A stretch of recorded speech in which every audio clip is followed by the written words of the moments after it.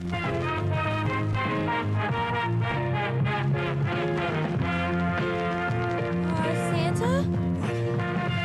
You've been shot.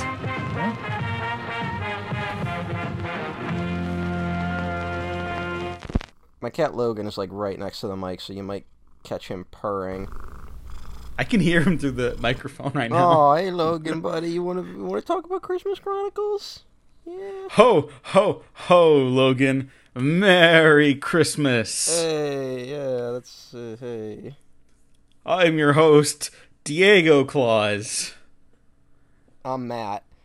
And we're here to talk about The Christmas Chronicles 2, a sequel to our beloved retrospective classic, The Christmas Chronicles. Yeah, Diego used The Christmas Chronicles to launch a whole new series. Yeah, and then I just ended up weaving it back into the regular hangout show that I do with Gene anyways, but it's That's fun. probably a good idea. Yeah, no, it's just an excuse to talk about a specific individual film that might not be that old, you know? So I don't have to keep doing the show where I bring up every movie we talk about every week. Yeah, I think it's one of those things where it's just like, every now and then there's like a movie, and you're just like, oh God, I want to talk about it. There's really no excuse to talk about it. Mm-hmm. And so that was what that show was kind of for. Yeah. Like, we're in a mood to talk about a fucking movie. And the first one we decided was Christmas Chronicles 2. Yeah. And it's also just a good reason. Was the first one. I said 2. Mm. Even though that's what we're here to talk about today.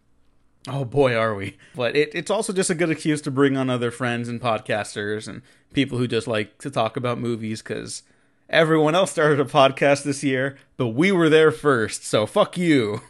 Oh, you started a podcast because of a global pandemic? Try being chronically ill, you freaks. Oh, you started a podcast because of The Mandalorian? Guess what? I beat you there too. Hey, never a better time to start a podcast about The Mandalorian. Yep, everyone loved that season finale. Aren't you glad you hitched your horse to that show? Well, you know what? I don't regret it because I'm not starting stuff for the other shows. Like, Gene and I have made it very clear we're going to stick to that one if we continue. But that's all, because we don't hitch our horse to an entire brand that might be eating its own tail at the moment. What we do hitch our horse to is crazy Kurt Russell as Santa Claus. Yeah, Kurt Russell's back as Santa. Because it wasn't just us that like responded very strongly to the Christmas Chronicles. It was apparently a big hit. Mm-hmm. And I think that was right. I think that was before Netflix did the thing where they say like how many people like what's the most trending movies at a time. Christmas Chronicles 2 is still in their top 10, by the way. Wow, and it's like a month old now. Yeah, I mean I get it. It's Christmas, so. Yeah. People are going to be desperate. Well, you know what? We're going to get into some weeds here. It's a nice film. With moments that make it not so nice. And I don't think they're intentional. I'll be honest. I was kind of disappointed.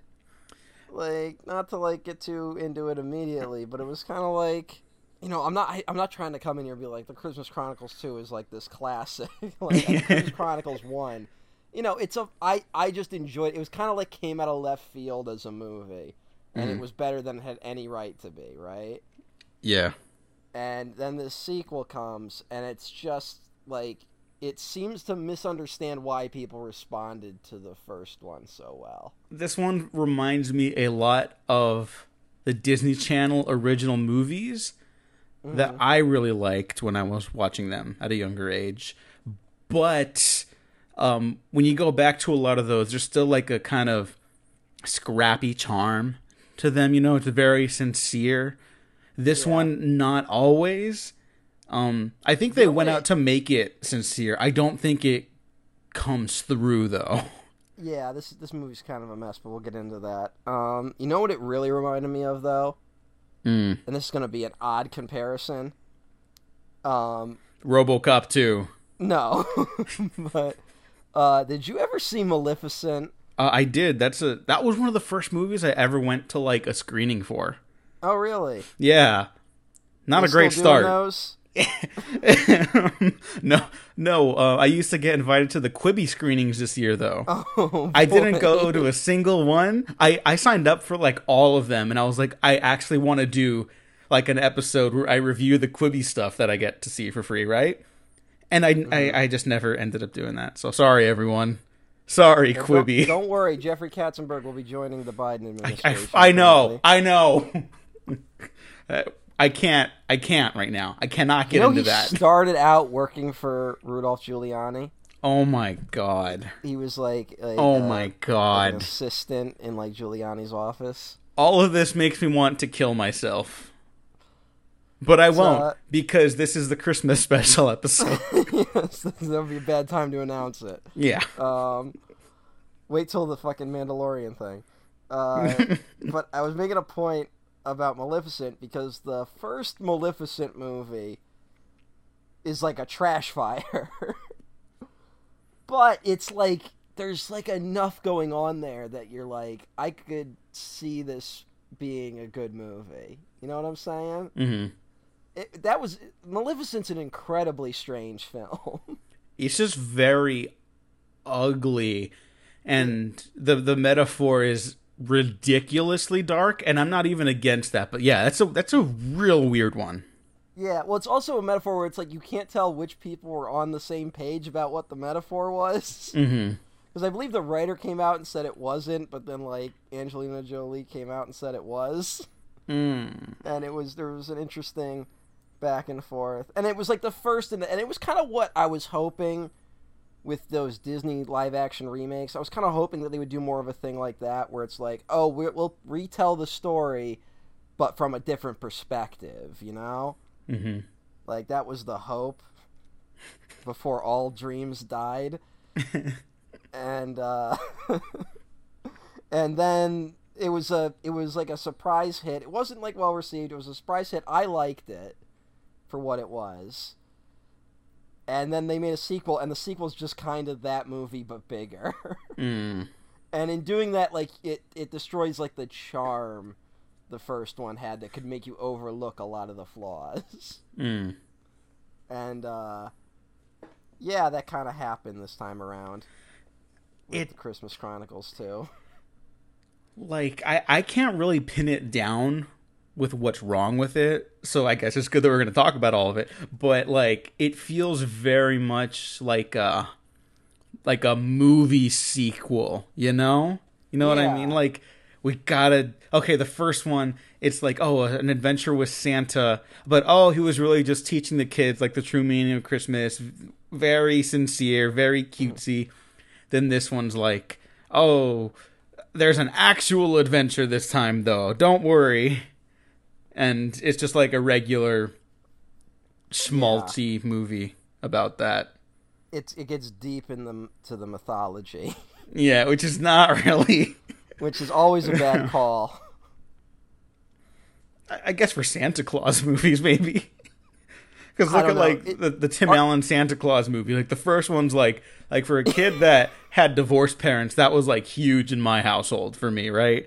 But then as the movies go on, then it's like, well, we got to get more serious now. We got to have like stuff for the whole family. Is the target audience for those movies divorced children? Oh, 100%. I've never seen any of those movies all the way through. Oh, okay. I mean, you're not missing out, but like... I know like all the stuff where it's like, oh, he murders Santa in the first movie. Yeah, that's amazing. But, also, I remember when they advertised Santa Claus 3 a lot. Because some kid tells... It's Jack Frost, right? He's the villain, yeah. Yeah, played by Martin Short. And I think some kid's like, chill out, dude. And he's like, I invented chill.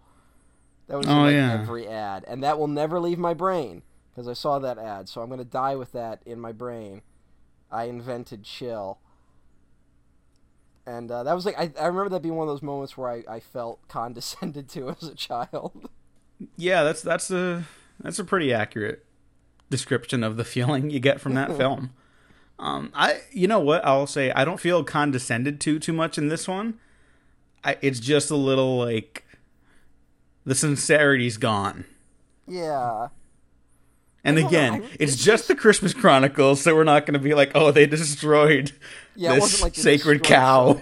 Yeah, it's not this major fuck up, but it's just like, it was just odd. It was an odd experience because, I'll be honest, I enjoyed, like, I would say the first third of it, and then it just, like, kind of, like, immediately ran out of steam. Yeah, well, that's another thing. It's way too fucking long. Yeah, that was another thing. There was a point I was like, how are there 30 fucking minutes left in this movie? Mm-hmm. Like, I had that, definitely. Yeah, I don't even know where to begin. Because it's like, it's like not like again, it's not a disaster. It's just like, It's kind of lame. yeah, it's just really lame. And I'll be honest, I did like, I liked initially when I didn't know what the fuck was going on. Because that's the kind of like the vibe of the first one too, where it's like, oh, Santa Claus gets into a police car chase with the Chicago Police Department, Yeah. and then he's like, if there's one thing reindeer can smell, it's fear, and it's just like, what movie Yeah. is this? And it's amazing that exists, you know? This one, it's the kid from Hunt for the Wilder People, right? Yeah, he was supposed to have a really big 2020. He was going to face off against Godzilla and Kong too. Oh, hey. Yeah, so he's in that. Keep an eye out next year. Yeah, I will. We'll see how that gets released. Oh yeah. Because when you really want to watch a Godzilla movie at home, never a character more made for an at-home viewing. But yeah, the kid from Hunt for the Wilder People plays an evil character named Bell Snickle. Bell Schnickel's a real thing. Really? Okay. Yeah. I did not. Oh, okay. So, okay, all right. So Bell Snickle He's not the racist one, is he? He might be. I don't know. There's like there's like a Black Peter, I think, that's like a Santa character. Oh yeah, I think that is that. I'm a little iffy on that one, but I think that does kind of hop around there. But no, it's not. Bell Snickle is not directly the racist one. It just might be part of that same folklore. Mm. So Bell Snickle, is the German kind of Pennsylvanian Dutch version of Santa Claus, you know? Oh, and okay, yeah. And it's like how Santa's like an amalgam of like all these different characters. Yeah, and this one decides like if you're like respectable or like impish or something like that, and then he hits the bad kids with a stick and stuff like that. And then he got really popular, like kind of after, how Krampus got really popular like the last decade or two. Bell Snickle got really popular because of the character Dwight in The Office. Oh, yeah. And so they did that whole thing for that Christmas one and yada, yada, yada. That was when The Office was, like, running on its, like, last legs. Yeah, like the joke right now is because The Office is going to go back to the Peacock NBC or whatever, and they're like, only 2 seasons are going to be available for free. So naturally, everyone's like, oh no, it's probably the last 2 seasons. Yeah. But no, Bell Snickle's like a real thing. I don't think they get into any of the actual stuff here, but like, I don't care. That's why I didn't make that connection, because it was like, he's got his own thing going on. Yeah, he's like Iron Man, kind of. Yeah, he's a little bit like, what was the villain in Iron Man 2? Justin Hammer. No, the other one. Mickey Rourke. Yeah, it's Mickey Rourke. I want my bird. I make salute. I want my bird. Yeah, that's all I remember from that fucking stupid movie. No, that's a good one. No, it's not. But, yeah, I liked that he was kind of like just like mumbling this, like, I will destroy Santa. And he's like, oh, she wants a vacation, I'll give her a permanent one. Like, that was kind of fun. And then, like, when you find out what he really is, which is that he's an elf that turned into a human because he was, like, a jerk, it's, like, a lot less interesting. I guess. I don't know. I mean, I was kind of into that. Yeah, but here's the thing. He broke the elf code, and, like, honestly, he didn't do, like, that much awful shit, in my opinion. Like, he spray paint. Like, there's one scene where he's like, I don't understand why I don't get any credit for the gifts. And, like, okay, I can see that being a conflict. But then he puts a whoopee cushion under his seat. And it's like, everyone's like, that's like just a prank you do with like friends and shit, you know? Yeah, see, that's like normal. And then, you know what? It does get weird when you're remembering like that elf who loved to chainsaw stuff. Yeah. And the implication in the first film that he did chainsaw a human being before. That kind of slid under the radar of everyone, I guess. Yeah, again, it was like that wild shit in the first one that's like... I think that's what I think about, like, that first one, it kept like introducing shit, and it's like, they really shouldn't explain it more. Mm-hmm. Like, we really don't need to know the inner workings of Kurt Russell Santa. And then the sequel's like, we're going to make it all about how this shit works.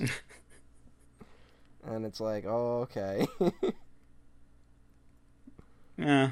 I liked that, because I didn't know it was going to be the same kids as the last movie. I thought it was going to be a new story completely. And I was actually glad they brought them back, because it's kind of like... For a minute. One of them's only for a minute. yeah, but like, it reminded me of like the Chronicles of Narnia, where like as they get older, they don't need that fantasy anymore. Yeah. And the movie doesn't explore that at all, but it did remind me of that. That's all. You know? Yeah, that's a thing where it's like... I got a big problem with some Santa lore. Especially these days. You're not a fan of SantaCon? No, I don't... What the fuck is that even supposed to be? It's an excuse for a bunch of drunk assholes to go around and get drunk dressed as Santa. Yeah, I just don't understand. Like, do that from the safety of your own home. Don't harass a city for that. Come on. You're adults if you can drink. Sorry, I got beef with that. My bigger problem with Santa lore is that, especially Santa movies, there's a worship of like eternal childhood. Mm-hmm. You know, which I think is a big problem, especially in today's society. Oh God, yeah. And I'm saying this while we're in the middle of recording a retrospective covering a children's cartoon. And we treat it like it's actual cinema. We start attaching deep political thought to it and take it more seriously than a lot of the other shit we've covered. But yeah, I think an important part of a Christmas story is that you have to impart the message that, like, hey, eventually you're gonna grow up and not need Santa anymore. And I think a lot of these movies don't do that. Like I was listening to what's the Blank Check podcast? Yeah. They're doing all the Zemeckis movies right now. Ouch. So they covered Polar Express, and I didn't realize in that movie they changed the ending from the book, which is that he gets the bell from Santa, right? Mm-hmm. And if you believe in Santa, you can hear the bell ring, but if you don't, you can't hear it ring anymore. In the book, they make it clear that the main character, after a certain age, even he couldn't hear the ring of the bell anymore, right? Mm-hmm. But his kids could. So that's like, oh, all right, so it's now passed on to a new generation. But the movie ends where it's like, everyone can't hear it anymore except for me. I still can hear it. Oh, wow. I don't remember that. Yeah, and it's just like, I don't know, I'm getting like really creeped out by like the worship of childhood. Well, it's funny that you mentioned that, and I mentioned The Mandalorian earlier, because that's that's the thing, yeah. You know, I mean, I talked about it on there already, but I do think it is relevant, so I have to bring it up again. Mm-hmm. Where, I guess, spoilers for The Mandalorian, and I'm sure you know the thing, right? Everyone knows now. Okay. I mean, Luke Skywalker does make an appearance in the season finale of The Mandalorian, and it's like he gets his Rogue One badass Darth Vader moment, so that's already weird enough to present Luke Skywalker like that, because that's like not what you think of Luke Skywalker as, but whatever. He's fighting droids, so like I can live with that. But then he shows up, and because it's a TV budget, even though maybe the biggest budget of any TV show in the history of existence, you don't have the time and the money to fulfill de-aging technology properly. And it comes across like they stretched a PlayStation 2 cutscene over Mark Hamill's face and trying to like grafted it onto his skin. And it's like, It was just kind of Did sad he more than anything. participate in it? Was that him, or did they like? It's his voice. Okay. And it's a body double. Okay. And so it's like, I don't know. I'm not judging anyone for enjoying it, but like I just need to say I think it's so kind of depressing. I'm here to be the opposite, man. That you liked it? No, here's the thing. I have not watched The Mandalorian season 2 yet. I'm going to just to spite Diego. But, I like the rest of it. Yeah, I think whatever. I don't know the details of like what happens. Does he show up and does he say something criminal? He takes away the baby Yoda because Okay, they've been trying to fine. protect him. And that's like they were building up to it, which is a whole other problem. But yeah, Fine, whatever. That's whatever. That's a whole other thing. But like, I have no problem with like going like, oh, it's Luke Skywalker, and then he's like, smell you later, and then he leaves. Like, I got no problem with that. Truly. Also, I can't judge any de-aging if I can sit here and say The Irishman's a great movie. Because that de-aging looks like balls. But I feel utterly defeated as a person when I see the response to Luke Skywalker showing up for like a 30-second cameo. And it's like, the character redeemed. You know? Mm-hmm. Like, that's how low the bar is for you people. And it's like, and so, but it's declaring that, like, I don't want to be challenged in any way. And proudly so. Mm-hmm. Like, being proud of not wanting to be challenged in any capacity. Because it's like one thing where it's like, all right, the bar's so low that's like, oh, Chewie, we're home. Everyone cried when that trailer dropped, right? Like, whatever. Like, cool. I get it. I'm a nerd. Fine. But then you watch, you know, something like Last Jedi where it's like Luke shows up, and not only does he show up, they go like above and beyond what they could have done with that character. Like, it looks like nerds would have been satisfied if Luke showed up and he like fucking just used his green lightsaber once, you know? To be fair, he Like, did in a flashback. If you want to get that specific. I'm just saying, like, that's the bar that nerds have now set. But, like, all right, so not only did that, it went above and beyond and, like, fucking shattered, like, the roof. And everyone's like, no! Like,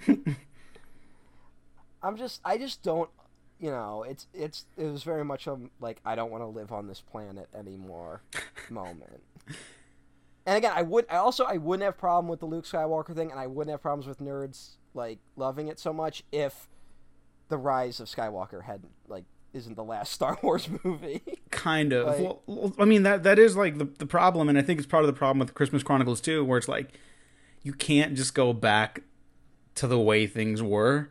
You know, you can't just live in that fantasy world. Like, eventually you do have to grow up. And seeing, like, that PS2 cutscene style face plastered onto Mark Hamill or whatever, like, it was just, like, it was upsetting, but I'm not, like, angry about it, you know? Because it's not real, and because I think I've officially, like, come to terms with, like, yeah, I'll probably enjoy something from Star Wars again.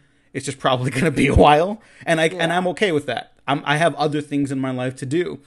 But to see other people, like, get so excited about that, and like, yeah, it's Luke Skywalker, as we always wanted to see him, and it's like, really? Like, you don't have, like, better things to do in your life? Like, this is making you cry?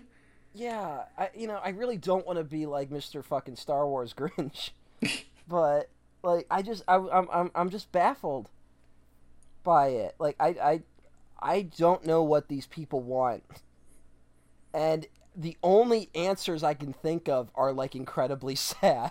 Like, I feel like I'm getting windows into people's lives that are, like, empty. Like, and I'm not, you know, it might not be their fault. We live in a fucked up time right now. And a lot of our dreams are dead. And the world is an awful, hostile place.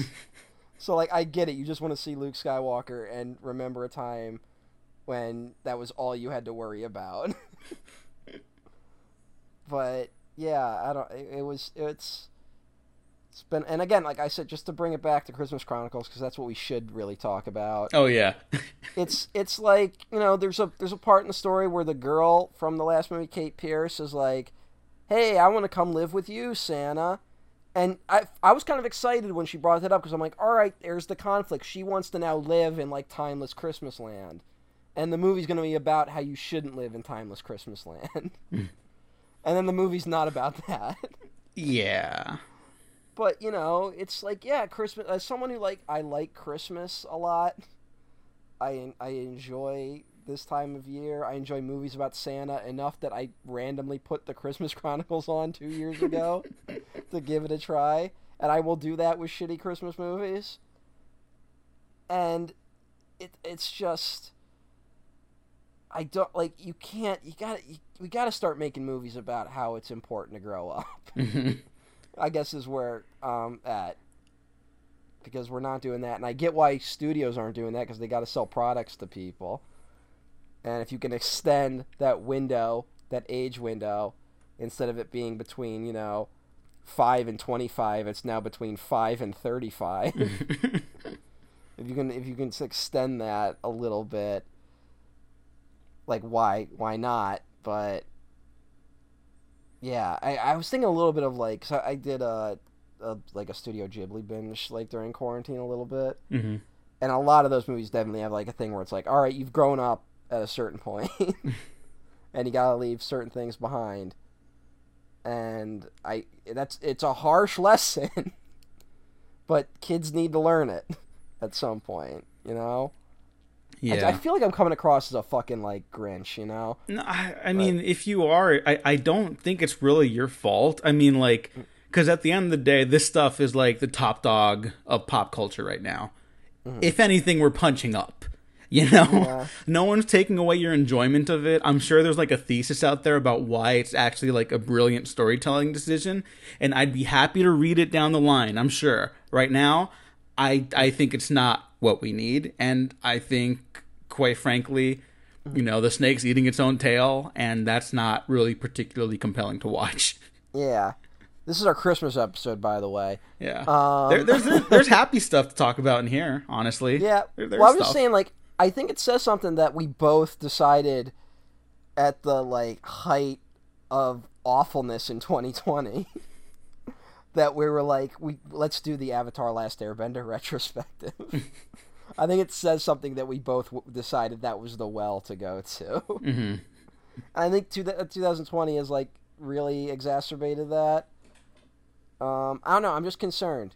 It's one of those things where, like, I believe, like, you can be an adult and enjoy children's things, but I don't know. There's got to be a discussion about finding that balance a little more. Yeah, for every episode of Steven Universe you watch, you got to watch an Andrei Tarkovsky film. Yeah, I guess that's right. Yeah, that seems fair. I don't know what other people are doing. Mm-hmm. It's like, 'cause every now and then you meet those people where, like, you realize they're only watching those type of movies or shows. Yeah. That's always a little concerning. And then, although then, like, I try to pretend that there isn't that big a difference between She-Ra and the Princesses of Power and Michael Mann's Heat, even though they're basically the same thing. They honestly might be. Yeah, She-Ra is basically Heat fan fiction. Well, when I watched She-Ra the first time, and I was put in a very emotionally distressed state because of a children's cartoon, my fallback was watching Heat 3 times in a row. As one does. Yeah, that's a very normal response. Well, here... Heat's a movie where it's 2 guys holding hands. It's anime. Yeah, exactly. Yeah.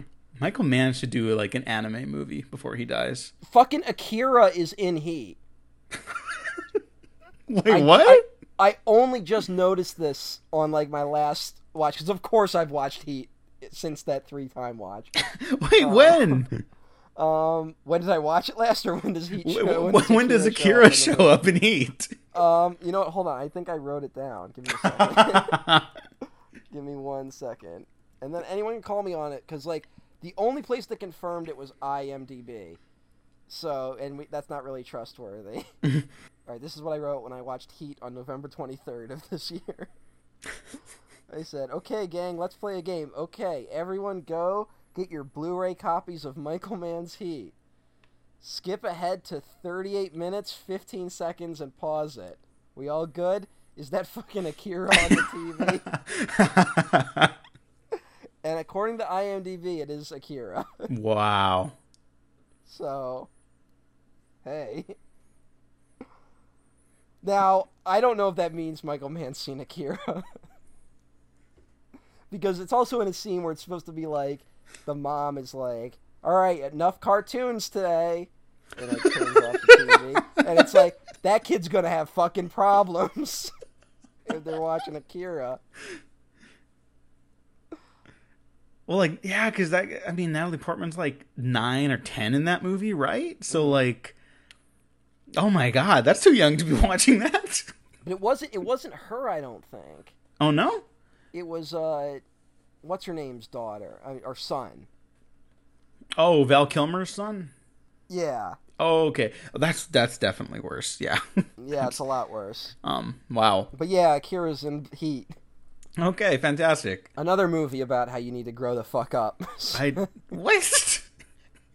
Speaking of failing to grow up, I'm looking at director Christopher Columbus's filmography, and I think I'm noticing a trend here. That he made one good movie and has been coasting on it for the rest of his life. What do you think the good movie is, by the way? You know what? I like the first 2 Harry Potter movies. You know what? I do too. I give them a pass. I think they're fine. I like them more than the later ones. Oh my god, we're not getting into that. Yeah, we don't need to Look, even touch that. thing. I shouldn't have brought it up. Fuck Harry Potter. Like, right now, yeah, totally. This past year, we all fucking, again, we grew the fuck up. Mm-hmm. Your stupid Hogwarts letter's not coming. No, it is, it. but it's J.K. Rowling telling you, like, hey, donate to my, like, turf fund or some shit. Yeah, Jesus Christ. I think Home Alone's a fine film. I like Home Alone. Okay, I haven't seen Adventures in Babysitting in years, and I remember liking Only the Lonely. Not to be that basic ass YouTuber, I grew up with Mrs. Doubtfire, but I grew up with Mrs. Doubtfire. Again, as a child of divorced parents, that's just a personal thing. It's not great. It's not even very good, and boy, has the gender stuff not aged well. Yeah, but it's a weird. Yeah. Also, it's Robin Williams, and that just makes it like watchable. You know? Now because unfortunately Robin Williams is no longer with us. It's like everything he's done has become like an untouchable classic, which is odd to say, because he had a lot of interesting films in his career. Since we're just hopping all over the place anyways, Robin Williams was a brilliant artist, one of the best to ever do it. I love him with all my heart. I can't think of many great Robin Williams films. Performances are different. Performances are different. He is great consistently. He is never the problem with many of the films that he participated in. But he was an angel of a performer. He is untouchable. And I miss him every day. Also, he starred in the Bicentennial Man. I know, he was the fucking Bicentennial Man. Yeah, that movie should be like my favorite movie, and it's fucking balls. Well, that's also one of those stories about not growing up. He stays, because you say the Bicentennial Man stays with that same family forever, and effectively becomes like their great grandfather, and then marries the grandmother who he met when she was born. So it's like this weird, almost incestuous thing. And I don't know. That's a bizarre movie, and frankly not a good... That might be the worst Chris Columbus movie. Actually, wait, I forgot. He did Rent and I Love You, Beth Cooper after the Harry Potter movie. So never mind. He also did Pixels. Oh, fuck, that's right. Yeah. Wow, what a run. Yeah, what a, just run into, multiple brick walls. And Hollywood's like, well, you did Home Alone once. Here's some more money. Well, he wrote Gremlins but he did not write Gremlins 2, so you know what? That doesn't even matter. And his Gremlins script is famously, like, insanely dark. Like, the mom got killed in the script version of Gremlins. And, like, the dog died, and, like, Gizmo turned into the evil gremlin. And then, like, Spielberg was like, nah, we're gonna fucking market the shit out of this little gremlin. And, you know, that's a very cynical move, but it was the 100% right move. Yeah. And he has apparently finished a treatment for Gremlins 3, which I'm not interested in if he's developing it. No, he should not be allowed near it. Yeah. Joe Dante's the only one who should be allowed near it. We should bring up some of the stuff we do like about this movie, but I do just need to drop this bombshell on you. Okay. Christopher Columbus. He was an executive producer on 2 films of various degrees, or 3 films of varying degrees of success, and you like 2 of them quite a bit. Can you guess what any of these are? I probably can't, but I know he's had like a weird career with like his 1492 pictures, like the shit that they produce. He was an executive producer on these 3 films: The Witch, The Lighthouse. So he's Robert Eggers' boy right now. So good for him. Yeah. He got him some brownie points. And he produced a film that came out in 2020. Do you know what it is? No. Is it Color Out of Space? Scoob. Oh! Another movie where it's like, if I tried to explain to people how it's like literally a war crime, like I'd be locked up. Well, it sounds weird because it's like, it's just Scooby-Doo, but like... I know, that's the thing. It seems like it's going to be so innocent. And fucking, I can't even, like, I'm already having flashbacks. Simon Cowell shows up for an extended joke. Yeah, you told me. Okay, but to get to some things that we did like about this movie gets extra brownie points as well for having 100% more Goldie Hawn. Yay! Yeah, Kurt Russell and Goldie Hawn, like, there are moments in the beginning where they're just, like, cute grandparents wanting to be like, have you eaten? Have you eaten? And it's just like that's really charming, I really bought into all that stuff. Yeah, Goldie Hawn, like, disappeared from movies for, like, years. And then, like, she was doing cameos and shit for a little bit. I think she was one of those people that, like, did Town and Country, like, the famous disaster, and then they were like, she was like, no more. And then, like, she did, like, very little things, and then she suddenly popped up in that fucking, Amy Schumer movie. Oh, yeah. Remember that? Remember they're trying to make Amy Schumer, like, a massive star? Yeah, that was weird. I actually have no, like, opinions on Amy Schumer. I'm concerned at how much hatred is around Amy Schumer. Yeah, it's one of those things where it's like, no, I'm not really a fan, but, like, I also don't hate women, so, like, I just move on with my life, Yeah. And then other people are like, oh, well, I don't think Amy Schumer's funny, and it's like, okay. I think like, she was accused of, like, joke thievery. Oh, yeah, like, that's what people should be dragging her for, not because they hate women. Thing. But it's like one of those things where it's like, even if I, like, there's a lot of joke thieves out there, but, like, I don't talk about Carlos Mencia still, Like, yeah, because it's not your lane. Yeah, and I have a similar thing with Brie Larson, where it's like, I don't really have any strong opinions on Brie Larson, but there's, like, an incredible hatedom surrounding her. And it's concerning. Yeah, there's totally just that whole, like, section of the industry where it's like, it's just not appropriate to really comment on right now because it almost gives those, like, bad faith arguments ammunition, Yeah. And it's just like, I got more important stuff to worry about anyways. But I see it bleeding into people that, like, aren't awful people, where it's like these, like, stupid rumors around, like, these people, and it's just like, I don't know, it's concerning. Mm-hmm. In the way that, like, awful bullshit just floats up these days. Yeah. But, yeah, Goldie Hawn's here. I really liked the soon-to-be stepbrother, the little kid, Jack Booker. He's played by some kid named Jazier Bruno. Mm-hmm. And he's got, like, this they don't go all the way with it for the entire film, but he's got like this little kid wit, you know, where you're like, oh, like they're explaining things like over excessively because they want to show that they're like as smart as the adults, and it's like, it's really cute, you know, like because you all just know you've come across little kids like that, so I really like that in the beginning, and then they kind of dial it back as it go on, which is too bad, but I liked his dynamic with the rest of the family trying to like be accepted and fit in and stuff like that, and his dad is Tyrese Gibson. Yes. These are all true things. Yes. Everyone's favorite Tyrese Gibson. Isn't Tyrese Gibson like a born-again Christian? Kind of. He's a weird dude. The Fast family, we have tiers for acceptability, you know? Mm-hmm. For the like people we can stand in the Fast family, you know. We like Vin Diesel, because he's just a huge fucking nerd. Is kind of fun to be around. Who's the villain, though, of the Vin Diesel-Rock feud? I don't want to get into that. But it's The Rock. All right.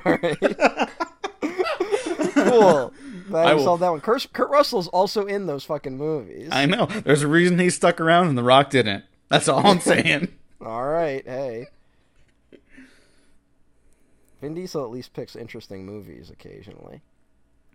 Just throwing that one out there. Yeah. No, I mean, The Rock had, like, an interesting career from time to time, and then just stopped. The Rock could be a Santa in a movie. Oh, totally, yeah. You could totally get away with Rock Santa. But he was like the Tooth Fairy instead. Remember that movie? Yeah, but, like, you know what? Every wrestler has that phase when they have to, like, do the family movies for some reason. It must be in their contract or something. You know? Because those movies generally do make bank for some reason. Yeah, I think it's just because that wrestling, like we they don't talk about it as much. I can't imagine why, but wrestling is very appealing to little children. You know? Mm-hmm. And I'm not trying to knock anyone, but like the two biggest fans of wrestling seem to be people in their mid-20s and people below the age of 12. I don't know. I never got into it, but I'd never tried to either. You know, I had a friend who was super into it, and we went to one of the WWE things when they came to the War Memorial in Syracuse, New York. Go boy! And fucking Kane showed up, Kane the wrestler, and it was like it was the surprise. And I remember the fucking place went apeshit. And it was an interesting experience. So what else do you have about the Christmas Chronicles 2? Because I feel like we completely lost the thread. I'm not upset about it, though. Well, we haven't even talked about it. It's just like the one kid, the older brother, gets like written out of the film pretty quickly. Yeah. He's going to go... He's discovered sex. I didn't want to say it, but... And he can't go to heaven like everyone else. Oh, that's the... you know what? That's a whole other thing about this movie. It's very, like, religiously connotated this time. Yeah, they've totally embraced. Like, that was like a little bit of the first one. Yeah, but it was like... It wasn't enough to, like...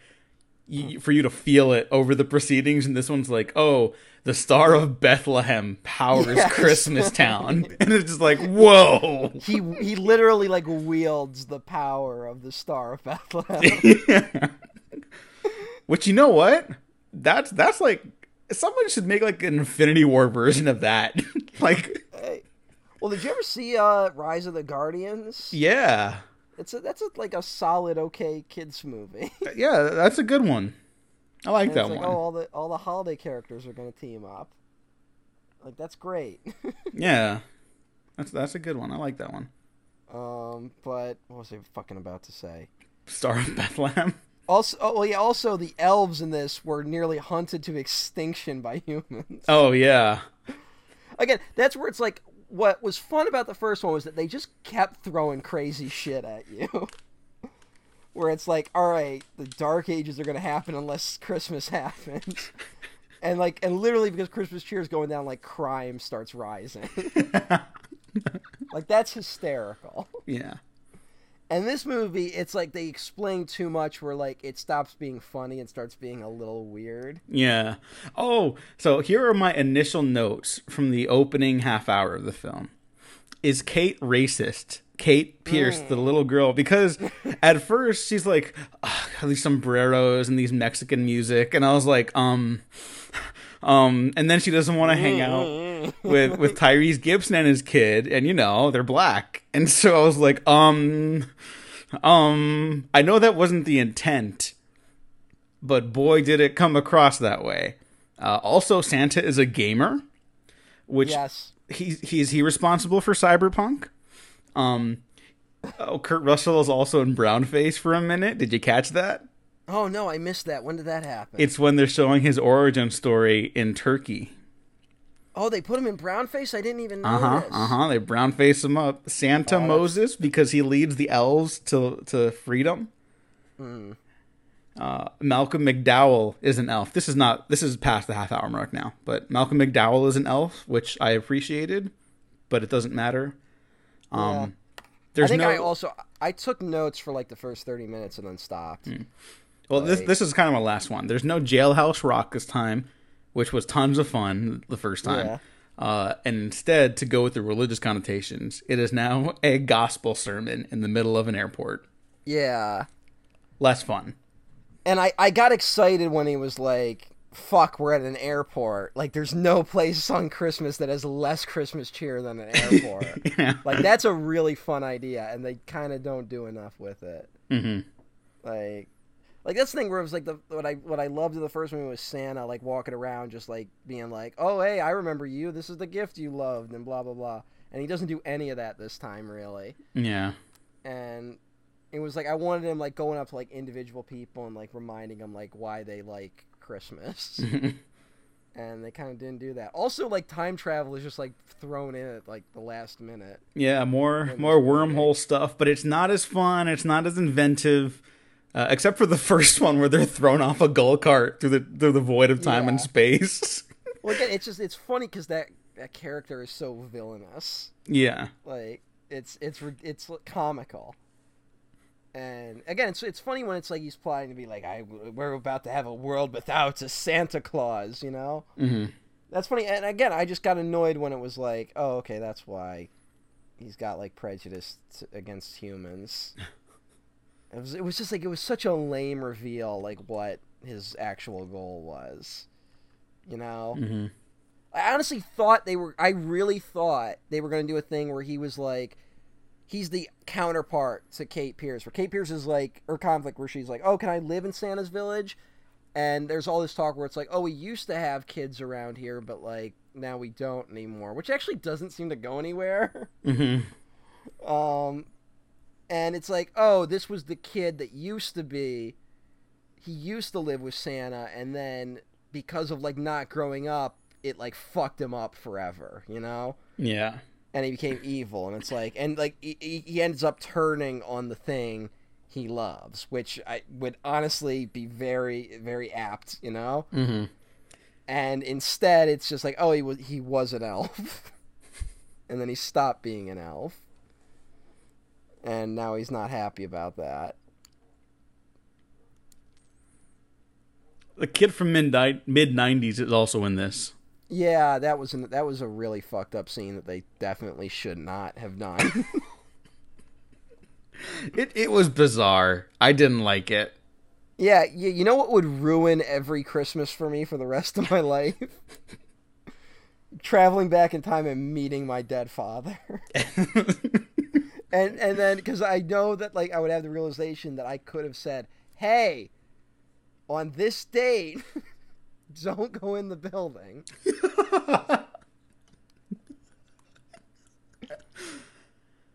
It's never even, like, discussed. Like, that would have been a plot where it's like, oh, she goes back in time, and, like, oh, she's going to save her father, but because she saves her father, it, like, fucks up Christmas forever, you know? Mm-hmm. There's, like, or, like, you know, maybe her father died saving someone, so it's like, oh, okay, you can have a good Christmas now, but you've destroyed Christmas for another family, right? Mm-hmm. Like, what? Like, there's a moral implication. That could have been the fucking entire plot of this movie. And instead it's just this weird thing that happens. Well, you know what? Maybe that's why this movie doesn't work. Because in true like Hollywood sequel fashion, it's less of what worked about the first film. It's more just things happening with this like this movie. It's the same movie but more and less interesting because more is happening, but it's not exploring anything. Santa even feels different in this version. He feels much more like obviously less crazy because we're not going to get another police car chase, which was just amazing. But he feels like more like machismo in this one in a way he didn't in the first one, you know?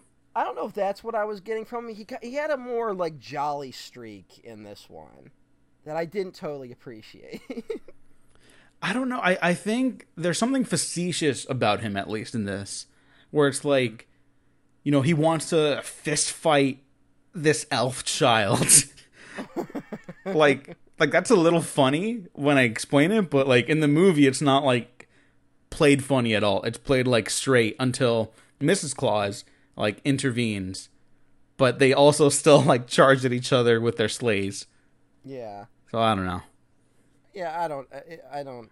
I feel like there's a part in this where like a big fucking turn in this movie is that Dancer gets like fucked up. Dasher, I mean, gets fucked up. Oh yeah, and almost dies. An evil Yule cat, and it's like this really, it's like this big moment, and I feel like that should have been a moment where like Santa is like, I'm not fucking around anymore, you know? Like, that would have been fine if like the gears just shifted in Santa's head, and he's like, you fucked with Dasher, now like I will destroy you. 'Cause I'm fucking Santa Claus. It's one of those things where it's like one of the like implications of Santa is that like he's an all-powerful being, and it's just we're lucky he uses his forces for good, much like Superman. And it's like, what happens if you fucking piss off Santa? And I mean, like, and it would probably be some stupid thing where it's like, oh, I'm now just gonna fucking pummel you with socks because you're only getting socks for Christmas for the rest of your life. Like that's like a Santa punishment, right? Yeah. That'd be great, but instead it's just he kind of has the same, you know, level of Santa as he did before that. Yeah, I don't know. This is kind of like a nothing movie almost, which is too bad because like it's shot by Don Burgess, who did Aquaman, Allied, which I actually liked quite a bit. What the fuck? The first Spider-Man. You know, like he's a good cinematographer. Well, he did the first one too, and it looked fine. I mean, yeah, he also did Monster Trucks, which no one else but me thought was okay. I never saw it. It's not the worst movie ever. It's just like I feel like it was never gonna make money. Yeah, it's one of those where it's like, but I feel like it would be something I would enjoy. I just never bothered. I think if it's on HBO or something, I think you would enjoy it. All right, here's something this is why we're a cursed society. Because Christmas Chronicles 1 has a lower Rotten Tomatoes score than Christmas Chronicles 2. That's fucking insane. I'm sorry. Yeah. Again, I just feel like I feel like maybe less critics have seen Christmas Chronicles 2. I would believe that. Yeah, it's just weird. Chris Columbus produced the first one. This is where it's annoying because Chris Columbus produced the first one. It was written by different people and directed by a different person. And then it's like once that was like a sleeper hit, he like took over the sequel and made like a worse film.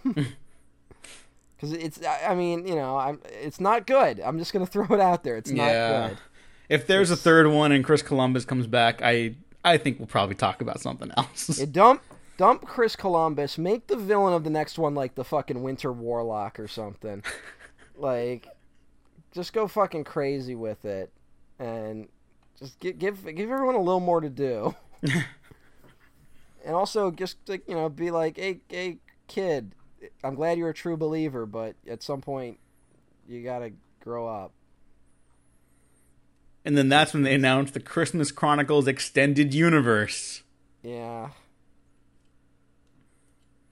I don't know. This episode is kind of just about us saying, "Hey, everyone, grow up." Yeah, I know. It's I feel like that's not a great Christmas message. No, you know what? I think it is, but I do think we need to sprinkle in a little bit of Christmas cheer. Yeah. And so we've prepared this Christmas duet for you at home. No, we didn't. That was literally just sprung on me. Yeah, no. I don't know. Do you want to announce that we're doing a Cats commentary then? That's cheerful. Yeah, we're doing a Cats commentary for New Year's. I was gonna mention like the things I think a Santa movie needs. Okay, yeah. Go ahead. Let's just try to work it out. Cause I do you have opinions on what a Santa movie should be? Not really. Only because I haven't thought about it too hard though. That's why. Well, here's the things that I think one is that at some point you got to be like at a certain age. You no longer believe in Santa. That's like a line that you cross and you don't come back from. And it doesn't make Santa not real, and you're not bad for not believing in Santa, but it's just Santa only serves a certain age group of people. I think that's one. Also, I don't know why this isn't more of a thing, but to me, Santa should only bring one gift to each child. I think you should be like, the rest of the gifts that you get, those are from your parents. But Santa gives you one gift. And it's the gift you really needed or wanted. I like that.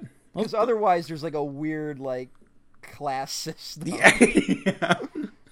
And it's also like the naughty or nice thing of like, oh, so if a kid... It gets very close to like prosperity gospel, which is bad. Mm-hmm. Where it's like, oh, rich people are rich because God wants them to be rich. And it's like, that's not how that works. Yeah, like if you're like a naughty kid, but you live in like, Section 8 housing, like I think a real Santa Claus might be less inclined to give that person coal. You know what I mean? Yeah. Yeah, I think coal goes to kids who have the power to do something good and choose not to. Mm-hmm. I think that's the kids who get coal. But even then, I'm not even sure Santa should give coal to kids. I got problems with that in general. Yeah, that might be a little too Old Testament. Like maybe here you go to add to the Santa lore that we're now creating. That might be like a pre-Jesus Christ Santa, Yeah. I guess. All right, here's the thing. Is Santa older than Jesus? Oh, totally, Here's the yeah. question. Yeah. Santa's definitely older than Jesus. Okay. Santa, right. well, or okay, if he's not, then Santa Claus is like, he's the Avatar, reborn into each generation. Yeah. As a different person. Not sure if that works. But... I don't know. There's other like Avatar style fantasy things like that. I think that could work. I do like the take on the elves in this. I do like the elves. They're still pretty fun. Mm-hmm. Oh, I like when this is like a low branch, whatever. But I like when he gets shot in the butt after blocking all the other arrows. And then they're like, Santa, you're shot. And he's like, oh, like, it's because this keister's always riding around on the sleigh. And so he's built up, like, resistance. And so I was like, what? Like, that doesn't even make sense. But that's a good moment. Yeah, that was cute. Did you notice there's a movie theater in Santa's village, which they make a joke about renaming it Mrs. Claus's Village or something? Oh, yeah. Which I don't know what the joke was really, but it keeps happening. I think it's supposed to be like, oh, because the kids are getting woke now. We got to like make a joke about it. But then it's one of those things like we always talk about, like, is the joke on the wokeness? Is the joke like about them being woke? I don't get it. Well, let's not forget that in the first Christmas Chronicles, Kurt Russell Santa says fake news. Oh, yeah, that's not... Which is a thing that really happens in that movie. There was an element of the first one where you, like, not knowing what the intentions really were kind of helped it. Mm-hmm. And this one, it just kind of feels like, oh, it's Chris Columbus. He's trying to capture the magic of, like, fucking Home Alone again. And, yeah. They really did let that guy make the Rent movie. Oh, fuck. That movie's so bad. Yeah, well, like, Rent's not good in general. But, like, the movie is, like, worse somehow. Unlike Cats, which I think we can all agree now is the film, like, we all need. Yeah. That's kind of a Christmas film, I guess. I don't know, it came out around Christmas. Yeah, they were really positioning it to be, like, the new Christmas thing. Well, it is for me now. You know what? If we watch Cats for the commentary, I will have watched it more times than Rise of Skywalker. Oh yeah, I've already seen it more times than Rise of Skywalker because I only saw it for the retrospective and then for the commentary we did. That I will keep locked behind a Patreon wall because that one gets very mean. Oh yeah, it's like the meanest commentary we've ever done. Oh yeah, no question. And we're just like yelling at people we're calling people out by name by the end of it. Which is always a really, in this episode where I'm chastising people for not growing up, calling out filmmakers who don't even know you exist is a really adult thing to do. I have no right to really judge people, but I am going to. Well, but, I mean, what else do we have to fall back on for this movie? I would watch A Christmas Chronicles 3 if Chris Columbus was less involved. If he's not the director, I would like us to cover that one. I don't even want him to be the writer because I think this one had like huge writing problems. Mm-hmm. Whereas like the first one was competent enough. Yeah. Well, maybe that Five Nights at Freddy movie will take off the ground again, and he'll go back to do that. Good timing on that one. That's still a thing people talk about. Yeah, that was like 6 years ago, huh? I know. Remember when it was like that was like a dominant pop culture thing. Yeah, I got it on Steam. It's a fun way to spend half an hour. Yeah, that's the thing. Yeah. I feel like that's something where it's like if you watch someone play it, you're good. Mm-hmm. Like you don't even need the experience of playing it. Oh my god! You know what we actually did one time with a couple friends and a couple drinks? We hooked up my buddy's computer into the living room to play on the big screen. And we all took turns. That was kind of fun. And that was also the last time I played it. I just there's something that I find endearing about, like, one of the things that, like, kids went really deep on the lore with is a horror video game. You know? Mm-hmm. Like, that's something where, like, kids obsessed with Five Nights at Freddy's the way, like, I obsessed over Dragon Ball Z back in the day. Like, that makes me feel kind of good. It's one of those things where it's like the kids will be fine. Doesn't it? Do you not feel that way? No, I do. We're talking about all this cynical shit about people needing to grow up, and we haven't really talked about, like, how, at the end of the day, the kids are going to be okay. They'll have their own stuff. Yeah. They'll have some of the garbage, too, but, like, that's part of, like, what engaging with art and media is all about, It is kind of weird though that we've I think an under-discussed thing is that we've kind of just stopped pretending that stuff made for adults also appeals to children. Where it's like the new It movies were like definitely marketed towards children. Mm-hmm.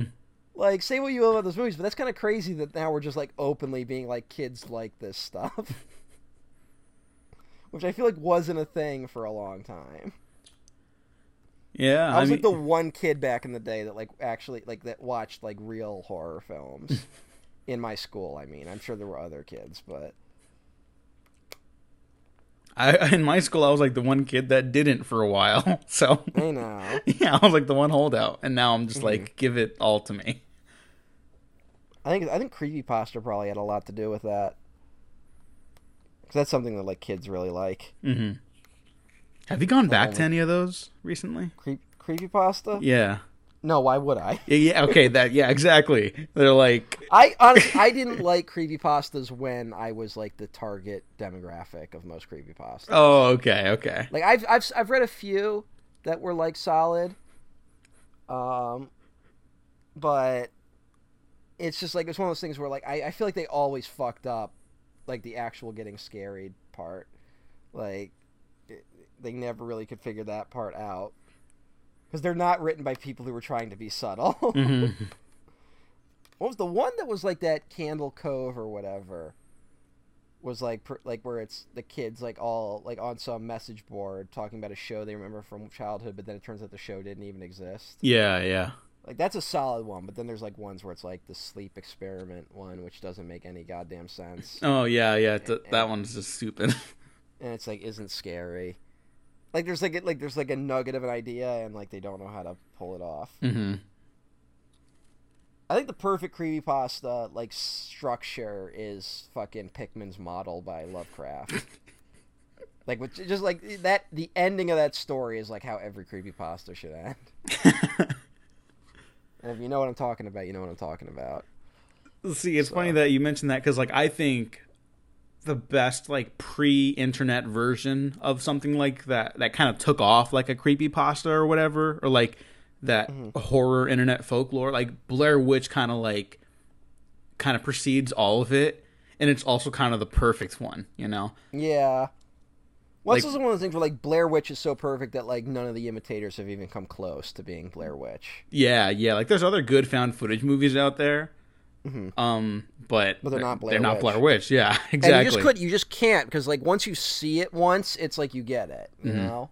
Like to try and do Blair Witch again would just undermine it in some way. It is nuts that Blair Witch is that good. Like you'd feel like the first found footage movie out of the gate would like fuck it up a little bit. Yeah. Actually, Cannibal Holocaust is the first found footage movie. They always do that. Or like The Last Broadcast, which is a bad movie. Yeah, well, Cannibal Holocaust is a fucking bad movie too. Yeah, I mean, but like Cannibal Holocaust has like the shock value to it. Yeah, it's really cool if you're like a teenager, I guess. I don't know. I was never into that one. I went through a phase where it was like watching as like anything fucked up for a little while. And it became pretty clear that like what was actually good fucked up and what was bad fucked up. Yeah. Christmas Chronicles 2. Christmas Chronicles, Which is not a Santa should creepypasta. fight the Jersey Devil. That's where you should go with this. I don't know. I think they have to do the holiday crossovers now. I think he has to like see other holiday icons and bring them into his Christmas domain. I guess, but you never know. Like they always fuck it up. Yeah. There's so many other things where like they just fuck it up at a certain point. Yeah, I mean, especially if Chris Columbus is going to make his home in Netflix now, you know? Yeah. Why you don't need him, Netflix. No. I'm just saying. Yeah, they have fucking David Fincher, you know, and who's not like we've talked about him a little bit already, but like, you know, there's a difference. Even if you don't like Fincher, there's a difference between him and Chris Columbus. The worm is kind of turned on Netflix, where like there was like a stretch where everyone was kind of like hating on Netflix, you know, which for entirely justifiable reasons that are probably still problems. But like it's already looking like Netflix is going to be like the one streaming service that's actually making original content going forward. Yeah. Like they're going to actually try to make new things. Yeah. I mean, and, like, you know, Queen's Gambit was like actually a hit. And I hear like really good from people that generally don't like Netflix stuff. Yeah. Same. I just can't bring my like I keep running this problem. There's so many miniseries now where I watch them and I go like that could have been a movie. Mm-hmm. You know, it didn't need to be stretched over 17 episodes or whatever the fuck. Yeah. Oh, I mean, I just watched. Did you see The Undoing? No. It's a new HBO thing. No. It was like solid. But it's like 6 episodes, and you could have done it as a movie. Mm-hmm. Like, so much you could have cut. Yeah. And I think it's something where I think a lot of this shit is very popular with writers, because miniseries kind of like you don't have to cut anything, you know. Yeah. So all the bullshit you write can go up on the screen. Yeah. Well, I mean, like that's the whole like conversation about television. You know, that everyone says like, "Oh, television's a writer's medium," and so everyone wants to go jerk off in a writer's room somewhere together. And I respect that completely. You know, but it doesn't also mean I want to hear everything you jerk off to in the writer's room. Yeah. Something, that kill your darlings and shit. That's a more complicated phrase than just that, but it's also maybe the most important one to remember. Yeah. Not every idea you have is going to be a good one, and that's okay. You're human. Well, I think there's like a weird like opposite problem with television that movies have, where movies tend to run the problem where it's like you agree to make the movie like 2 hours, right? Mm-hmm. And then you're like, fuck, I have to make all this shit fit 2 hours. And then television has a problem where it's like you agree to 6 episodes, now you have to stretch it to 6 episodes. And, some succeed and some don't. Well, that's like the one good thing about The Mandalorian, is that some episodes are like 29 minutes, others are like 45. That's like genuinely like the accidental brilliance of it. Like, yeah. That's what more television should be. Seriously. And you know what? Credit where it's due. Specifically in season 2, they give directors like a lot of creative room to play, like visually. Mm-hmm. It feels like each episode feels like it's made by a human being, a different one. And that's pretty neat. I would love it though if like you get all these episodes where it's like 60 minutes, 45 minutes, like 50 minutes, and then like they get David Fincher to come in for one and it's 2.5 hours. That would roll. Yeah. That would be interesting. But hey, could just stop, just let Mandalorian be its own thing, please. Mm-hmm. Or whatever, fuck it, I don't care. I don't care if there's any more Mandalorian. I don't need any more Star Wars anymore. I want a break from Star Wars. I want a break from Santa.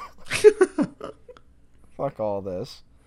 Yeah, I'm much less angry about it than you are, I think. I don't know if I'm angry. I'm just confused as to what anyone is hoping to get out of it anymore. Mm. I think I'm turning it. It's like the beginnings of like me becoming an old man, where it's just like I don't know what the kids are into these days. But the problem is the kids are all my age as well. So, well, I mean, you're the one who convinced me that you can never really break Star Wars. You can get real fucking tired of it really fucking fast. No doubt about that. But I think the heart of the series is too like pure. Like it's not something that can be like killed. You can still watch Last Jedi, Yeah. Like it doesn't hurt to revisit Last Jedi in any way. I can rewatch all but one of the Star Wars movies and feel something. You know what I mean? Yeah. And I like I said, I will say this and we'll see. I could be proven wrong, but I do believe that like X number of years we'll be able to watch all of the sequel films and not have a problem. All right. We'll see. But it's going to take a little while. Yeah, and again, that's okay. We have other stuff in the world to worry about. It is weird. It's just like as you get older where it's like watching this movie where it's like this is going to be nostalgic for someone. Mm-hmm. Like I'm never going to really be nostalgic for the Christmas Chronicles because it's just happened too late in my life. But if you're a child, it's going to be like a thing. Yeah. I mean, I've been thinking about that a lot. Like I just did my 10-year anniversary episode on Tron Legacy, which is a movie I've really come to appreciate. And it's 10 years old. That kind of hit me when we were talking about it. And so there's a little bit of nostalgia there. That's different from when you're a kid and nostalgic. It's just, that was my senior year of high school. So, like, there's, like, feelings attached to that experience, Yeah. And I'm not trying to replicate them. I have that. I have that movie, and I'm cool with no more Tron. It would be really weird if they hired someone like Jared Leto to do a third one. But thankfully, no one's that stupid, so that's not going to happen. Yeah, thankfully, no company would do something that idiotic. Yeah. Imagine hiring, like, a vampire cult leader to star in your movie. That'd be weird. That'd be weird. Imagine hiring him to play an actual vampire. Yeah. Because he feasts on young flesh. Anyways, Matt, I think that covers it for the Christmas Chronicles, too. Yeah, sorry we didn't talk about it more, and sorry we talked about how childhood should die. No. But no, it's the Last Jedi lesson. It doesn't need to be killed. It needs to be learned from, and you need to move on from it. You need to make it a part of your fucking life. It goes on the shelf of your life. It's a part of it. It sits there. It's not dominant. I just don't. I'm sorry. I'm like reiterating the same point. People need to just not worship their childhoods anymore. Yeah. For fuck's sake. And like, like you feel like a Grinch, but it's because it's like there's so much shit in my childhood that I love and I would like to revisit, but it's not the only thing happening in my life now. So maybe I'm just trying to distance myself from those people. Maybe, and you're not wrong to. On that note, that's Happy Hanukkah, everyone. Merry Christmas, Matt. Where can the people find you? I'm at EmperorOTN1 at Twitter.com. That's it for now. Okay. And you can find me. I tried to fucking fix my name again, and it won't let me anymore. So I'm EmperorOTN1 forever, I guess. That should be your bio. I'm EmperorOTN1 forever, I guess. I guess, yeah. And you can find me at the Diego Crespo. Check out the Waffle Press on Twitter, YouTube, SoundCloud, Spotify, iTunes, and Patreon. You can get early access to other retrospectives, other episodes, other commentary tracks. Heyo. Keep an eye out for the cats. Yeah, the cat's Meowstrospective. Well, it can't really be. There's like one. There's one. Thanks for listening. Thanks for watching. We have been professionally unprofessional.